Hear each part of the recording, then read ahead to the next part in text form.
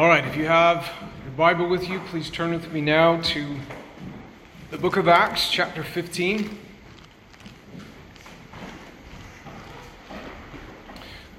Acts chapter 15 being Luke's account of the Jerusalem Council.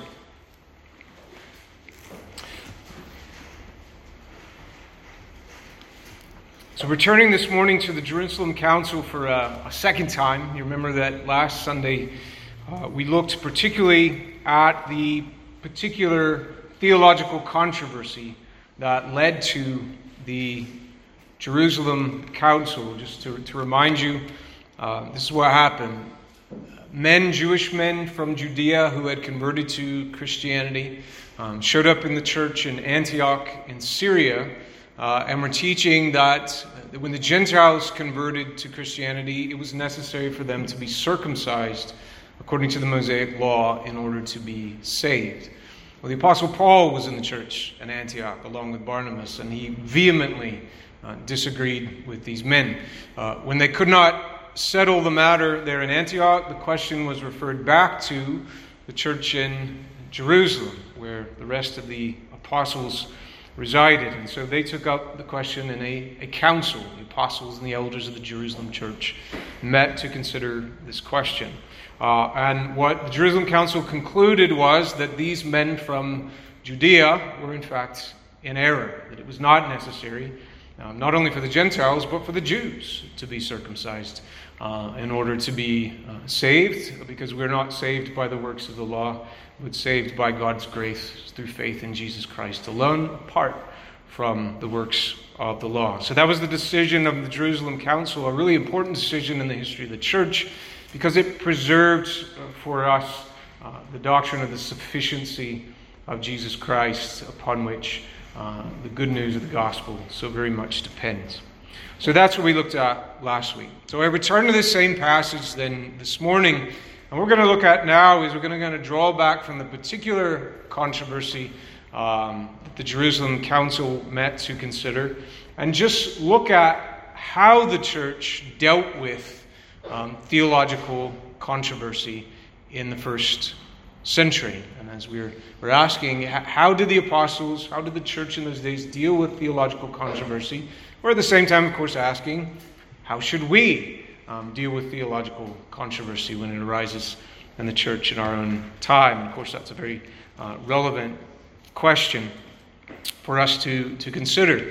It's quite important that when theological controversy arises in the church, that we deal with it. And it's important that we deal with it well.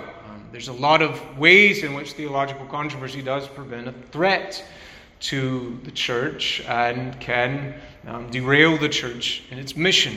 So theological controversy has the potential to divide the church, which is to divide the kingdom of Christ. Well, if you're trying to destroy a kingdom, what better way than to divide it? Theological controversy can also exhaust the church. You can spend a lot of time and energy, which might be better spent elsewhere, trying to sort through all the complicating factors of a theological controversy. Theological controversies can also embarrass the church, especially when those involved in the controversy don't conduct themselves as Christians do, and sometimes, unfortunately, that happens. And perhaps worst of all, theological controversy, if it's substantial, can disarm the church particularly if the church decides wrongly in that controversy. We can come away having lost our grasp on the gospel. And then how should we do the work that we are called to do in reaching the world for Christ? So theological controversy is an important part of a discussion about the mission of the church. So how did the church in the time of the apostles deal with theological controversy? I'm pleased to say they did it the Presbyterian way. Please stand with me for the reading of God's Word.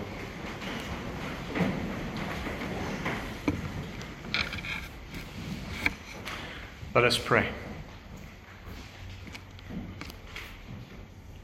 And now, Lord God, we are gathered to hear and to receive your word, and hope, Lord God, to be made better because of it. So we ask, Lord God, for your Holy Spirit to overcome all of the hostility of sin, that is there in our flesh. And focus our minds, Lord God, to help us both to understand and appreciate the importance of the things that you're saying today to the members of our church. Particularly, Lord God, guard us against all of the threats to the church and its mission that are presented by theological controversy. Teach us, Lord God, how to deal with it and deal with it well. In Jesus' name we pray. Amen. So I'm going to read in this morning the same sermon text that I read last week. So this is pretty much the entire account of the Jerusalem Council. What you're especially looking for now are important details concerning how the church dealt with theological controversy in the time of the apostles. So Acts chapter 15, verses 1 through 31. Listen now to the word of God. And certain men came down from Judea and taught the brethren, unless you are circumcised according to the custom of Moses, you cannot be saved. And therefore when Paul and Barnabas had no small dissension and dispute with them, they determined that Paul and Barnabas and certain others of them should go up to Jerusalem to the apostles and elders about this question. So being sent on their way by the church, they passed through Phoenicia and Samaria, describing the conversion of the Gentiles, and they caused great joy to all the brethren.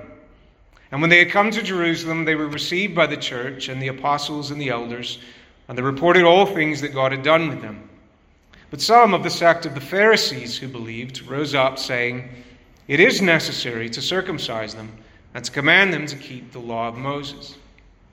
Now the apostles and elders came together to consider this matter. And when there had been much dispute, Peter rose up and said to them, "Men and brethren, you know that a good while ago God chose among us that by my mouth the Gentiles should hear the word of the gospel and believe. So God, who knows the heart, acknowledged them by giving them the Holy Spirit, just as he did to us, and made no distinction between us and them, purifying their hearts by faith. Now therefore, why do you test God by putting a yoke on the neck of the disciples, which neither our fathers nor we were able to bear? But we believe that through the grace of the Lord Jesus Christ, we shall be saved in the same manner as they." Then all the multitude kept silent and listened to Barnabas and Paul, declaring how many miracles and wonders God had worked through them among the Gentiles. And after they had become silent, James answered, saying, "Men and brethren, listen to me. Simon has declared how God at the first visited the Gentiles to take out of them a people for his name. And with this, the words of the prophets agree, just as it is written, 'After this I will return and will rebuild the tabernacle of David which has fallen down. I will rebuild its ruins and I will set it up, so that the rest of mankind may seek the Lord, even all the Gentiles who are called by my name, says the Lord who does all these things. Known to God from eternity are all his works. And therefore I judge that we should not trouble those from among the Gentiles who are turning to God, but that we write to them to abstain from things polluted by idols, from sexual immorality, from things strangled, and from blood. For Moses has had throughout many generations those who preach him in every city, being read in the synagogues every Sabbath.' And then it pleased the apostles and elders with the whole church to send chosen men of their own company to Antioch with Paul and Barnabas, namely Judas, who was also named Barsabbas, and Silas, leading men among the brethren. They wrote this letter by them. The apostles, the elders, and the brethren, to the brethren who are of the Gentiles in Antioch, Syria, and Cilicia, greetings. Since we have heard that some who went out from us have troubled you with words, unsettling your souls, saying, 'You must be circumcised and keep the law,' to whom we gave no such commandment. It seemed good to us, being assembled with one accord, to send chosen men to you, with our beloved Barnabas and Paul, men who have risked their lives for the name of our Lord Jesus Christ. We have therefore sent Judas and Silas, who will also report the same things by word of mouth. For it seemed good to the Holy Spirit and to us to lay upon you no greater burden than these necessary things, that you abstain from things offered to idols, from blood, from things strangled, and from sexual immorality. If you keep yourselves from these, you will do well. Farewell." So when they were sent off, they came to Antioch, and when they had gathered the multitude together, they delivered the letter. When they had read it, they rejoiced over its encouragement. This is the word of the Lord. Thanks be to God. You may be seated.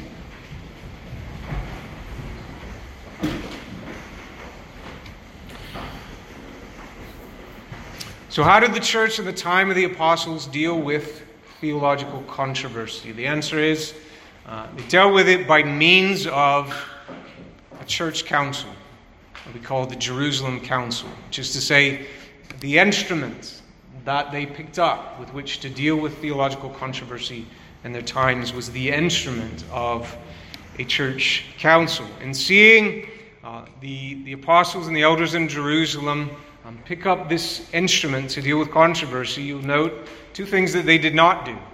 One, they did not do nothing. And as well that they didn't do nothing, because theological controversy doesn't often just go away on its own. To do nothing is to give it time to spread, for the dissension among the brethren to grow more heated, but not necessarily more enlightened, and so to deepen the divide between parties within the church that have developed over the controversy. So not appropriate to do nothing when there is theological controversy in the church. But we also notice here that in taking up the instrument of the church council to deal with theological controversy, that the church in those times did not split.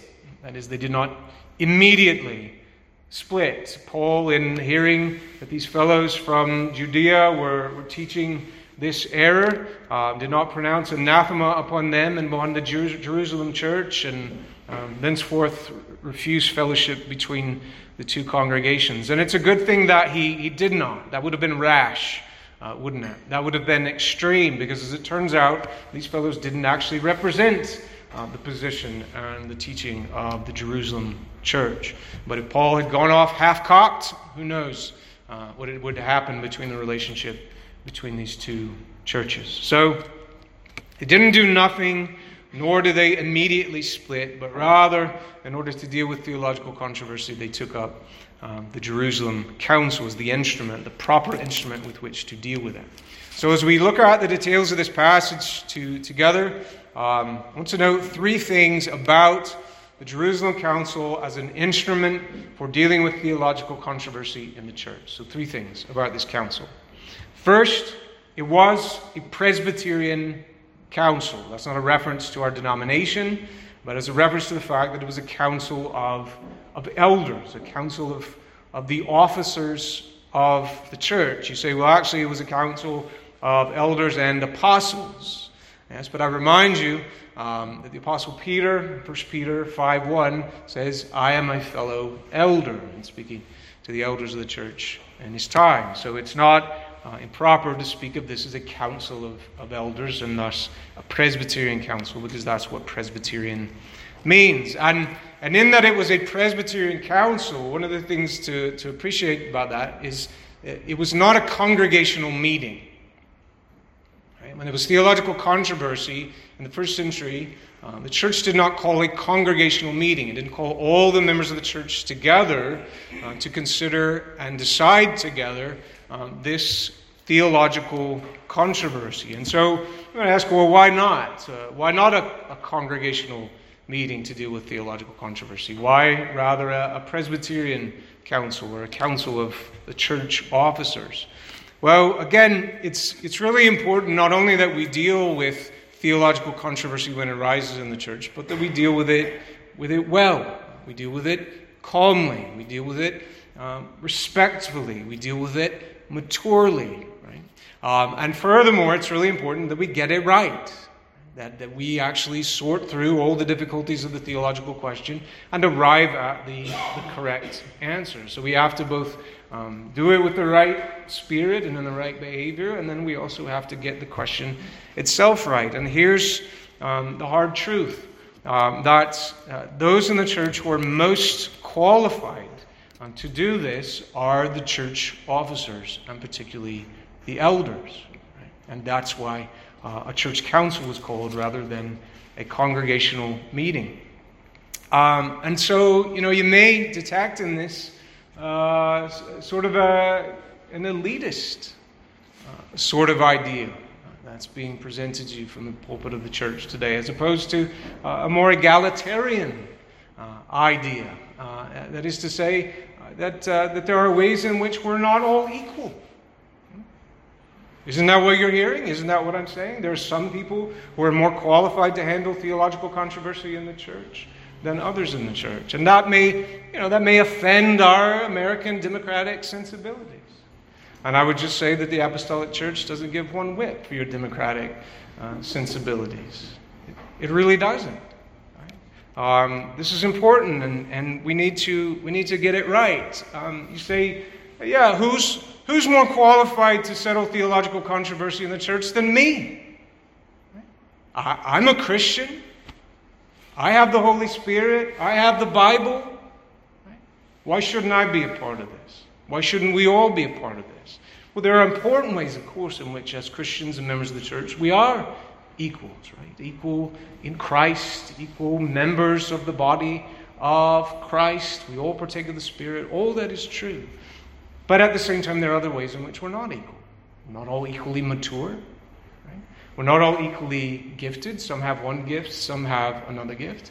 And we don't all have the same knowledge and ability to sort through the very real difficulties of a hard theological question. And so one of the things that we learn here in the Jerusalem Council is that if we want to get it right, what we need to do is pull together not everybody, but those people who are most qualified in the church to deal with a theological controversy rightly, and that's the elders of the church. I mean, that's what the office is about, really. Right? So there are qualifications for church officers. Elders in particular, when we look at those qualifications, what we're seeing are those traits, those qualifications, that maturity, that knowledge, which would make a man most competent to deal with theological controversy when it arises. So that's part of what you're doing when you're nominating elders and you're electing elders, and you ought to think about that. And so when you then elect someone to the office of elder, you are entrusting to them this office and all of its rights and responsibilities, which is part of being in these councils. And so if you entrust them with this and theological controversy arises, then trust them to do their job. And don't, on the other hand, go on the internet. Right? Before the elders have had a chance to come together and to consider the question, that you march out into there and whatever controversial discussion you can find on the internet, and make all your inflammatory comments and put your half-baked opinions out there in the comments page. Right? You're not helping. Right? You're just stirring things up, making it harder for the elders when they actually enter into deliberations to consider the question. So trust your elders with this office and this responsibility, so then trust them to deal with it when the time comes. So that's the first thing to point out. The Jerusalem Council was a Presbyterian council. Secondly, the Jerusalem Council, as the instrument for dealing with controversy in the church, was also, we see here, a deliberative council. A deliberative council. So when the apostles and the elders came together to consider this question as a council, what did they do? Did they pray to God and then just wait for the answer to dawn upon them out of heaven? Did they all start speaking and arguing at once? No. What they did is they entered into an ordered, formal debate on the question. So that's what church councils should do. And in that debate, right, it's not like a cage match where you got these two sides and only one can emerge and they're going to try to kill each other and the victor comes out alive. That's not the spirit of the thing, right? But rather a theological controversy has arisen in the church, and we as a church council of elders has got to decide the question on behalf of the church. So we want to thoroughly consider it. When you have an important decision to make in your life, what do? You consider it. You deliberate, right? You try to get as much information as you can. You get counsel from others, right? Before you make an important decision. Well, that's what this process is about. So we want all the elders to come together, representatives of both sides of the theological question, and we want to let both sides speak. So you notice here in the Jerusalem Council, One man speaks, and everybody else is quiet and listens, and let him speak. And then there's silence, and then another man speaks, and then another man speaks, right? And we want to let everybody speak, right? Who has a place in the council if they want to speak. And as an elder, when I head into a council like this, I try not to go in having already made up my mind. I mean, obviously, when a theological controversy arises, I have my initial reaction. I think, well, that's wrong. Right? And I can pretty easily find people that I know are going to have the same reaction as me, and we can get together and we can kind of talk it out in our little echo chamber. But a weird thing happens sometimes when you actually enter into a council with others on the other side, and you give them an opportunity to speak. Sometimes you realize that there's things you haven't actually thought of. That you got a good point, but in some ways they got a good point too. And so you want to hear that before you make a decision. It's just a way to get all of the best, the needed information out there in the open in the council of the elders so that we can thoroughly consider the question before we, as a group, make a decision on behalf of the church. So that's what they did here. You'll notice also in the Jerusalem Council, as men are making their arguments, it's clear that what they're doing, the big question in the room is, what is the truth of God? What is God's will? So the arguments are not arguments from, they're not philosophical arguments that are being made in the Jerusalem Council. They're not arguments from the social sciences. Right? What they're looking at is God's revelation. That's what the elders are engaged in their deliberations in times of theological controversy. Right? They're looking at what God has revealed of His truth, what God has revealed of His Word. It starts with Peter. And Peter, interesting, starts with the signs of the Spirit. The Spirit's been at work around us, and we've seen the signs of the Spirit, and that when people hear the gospel and they believe, they speak in tongues. And we've seen this happen to Jews, and we've seen the same thing happen to Gentiles. And Peter takes all that, and he concludes, we're not saved by the law. We're not saved by circumcision or keeping the Mosaic law.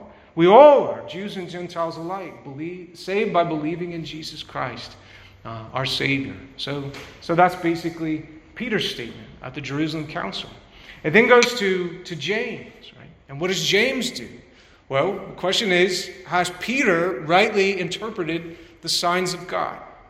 And James goes back to the Old Testament, goes to Amos, and he pulls out a prophecy from Amos, and he goes, Peter's interpretation of the signs of the Spirit are indeed in line with what the Spirit said to the prophets in the Old Testament era. So I think Peter's right.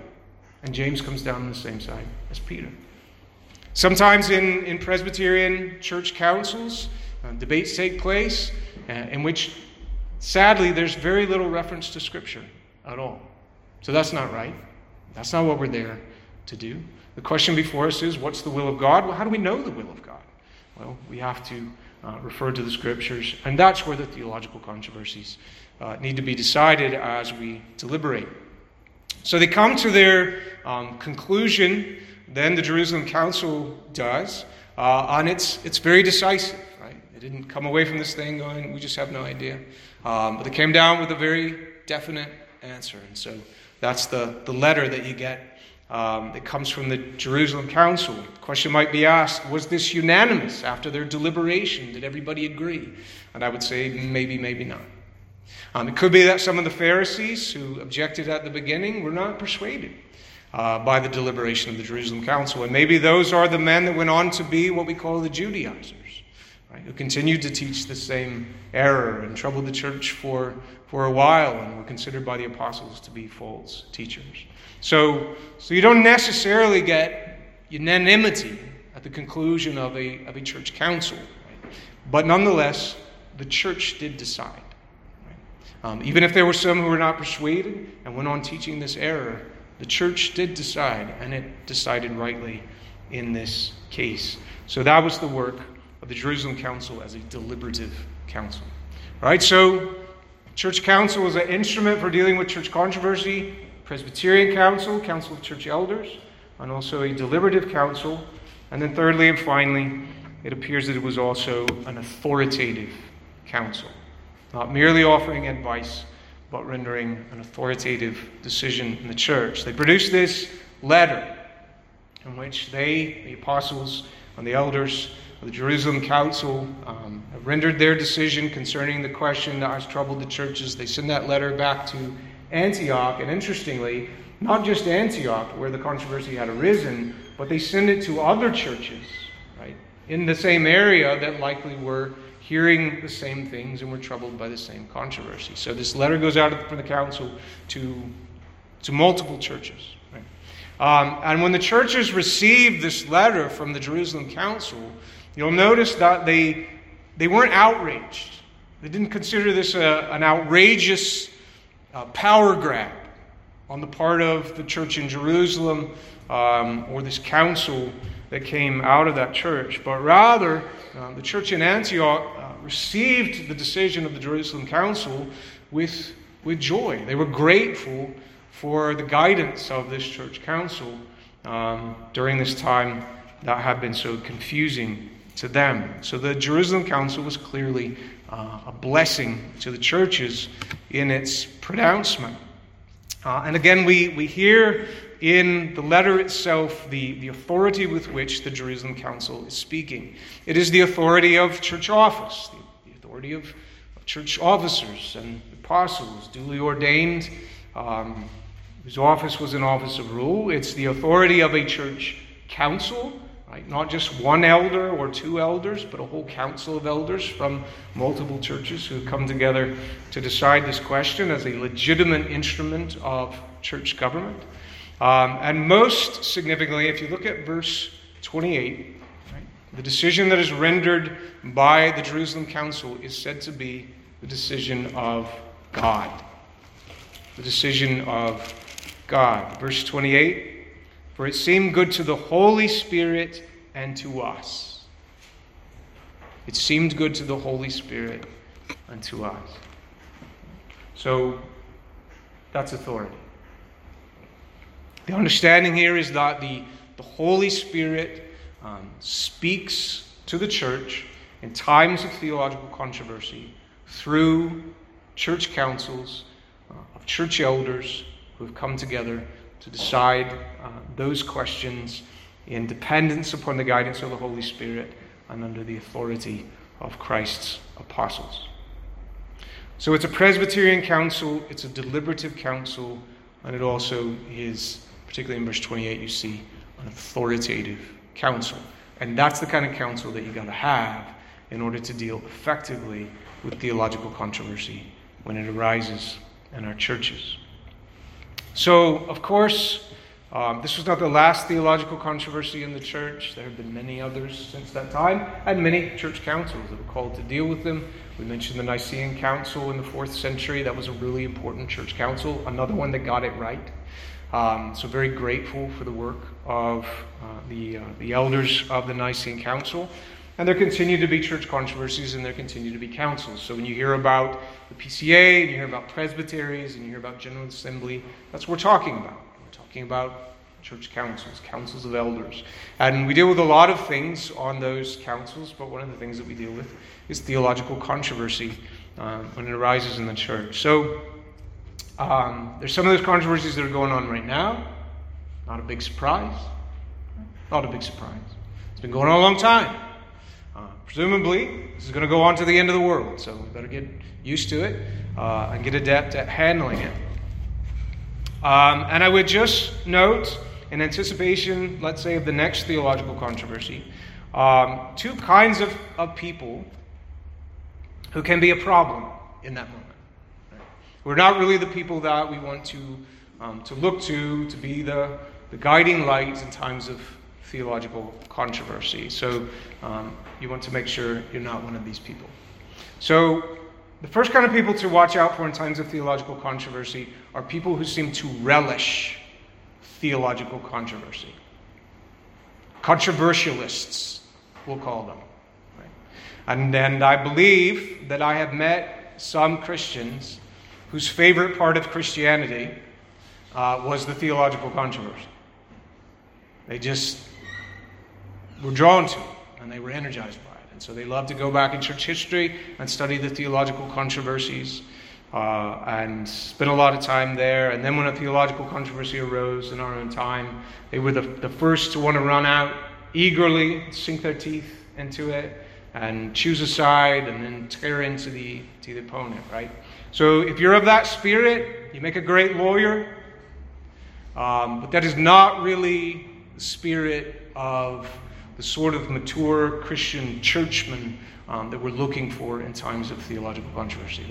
There's really nothing to love about this, right? And if you love it too much, then as hard as it may be, you may need to take a seat and let others who are more mature actually handle the matter. The second group of people that can be a problem in moments of controversy in the church, kind of on the opposite end of the spectrum, are those who are squeamish about theological controversy. They just don't like arguing. And somehow they're of the opinion that this just shouldn't happen in the church. We should never disagree about anything. Or if we do disagree about something, it can't be important enough to actually disagree about it. And so the whole idea of a council where we would be arguing is just really unsettling to these folks. And so they would just rather not. And we'll actually promote the idea that we really should just let both sides be and allow both positions in the church and just love each other and just get along. Well, there's times, when it's trivial matters where that's appropriate, but there's other times when there's really something substantial at stake, as at the Jerusalem Council and the Nicene Council. And so you got to deal with it. Right? You can't be afraid to enter into those deliberations by which we'd be able to sort the thing out, come to an authoritative decision, and move on. So you don't want to be either one of these people, either the people who relish theological controversy or the people who are squeamish about theological controversy. So what's the right mean? What's the proper middle position that's the right spirit to deal with theological controversy and deal with it well? So I would say that it is those people who first and foremost love the church, which is different from loving theological controversy. Who love the church as members of the church, as officers of the church. And furthermore, are devoted to its mission. We're devoted to its mission. And what is that? It is to preach the gospel to the ends of the earth. And insofar as possible, we want to hold it together so that we can do that. We don't want to be divided. We don't want to embarrass ourselves before the world. We don't want to exhaust all our energies arguing forever. And we certainly don't want to lose the gospel. So we don't relish controversy. We love the church and are devoted to its mission. And so when controversy arises, we are willing to deal with it and understand that we're to deal with it biblically. And the point that I've tried to make today is to deal with it biblically is, in fact, to deal with it the Presbyterian way. Shall we pray?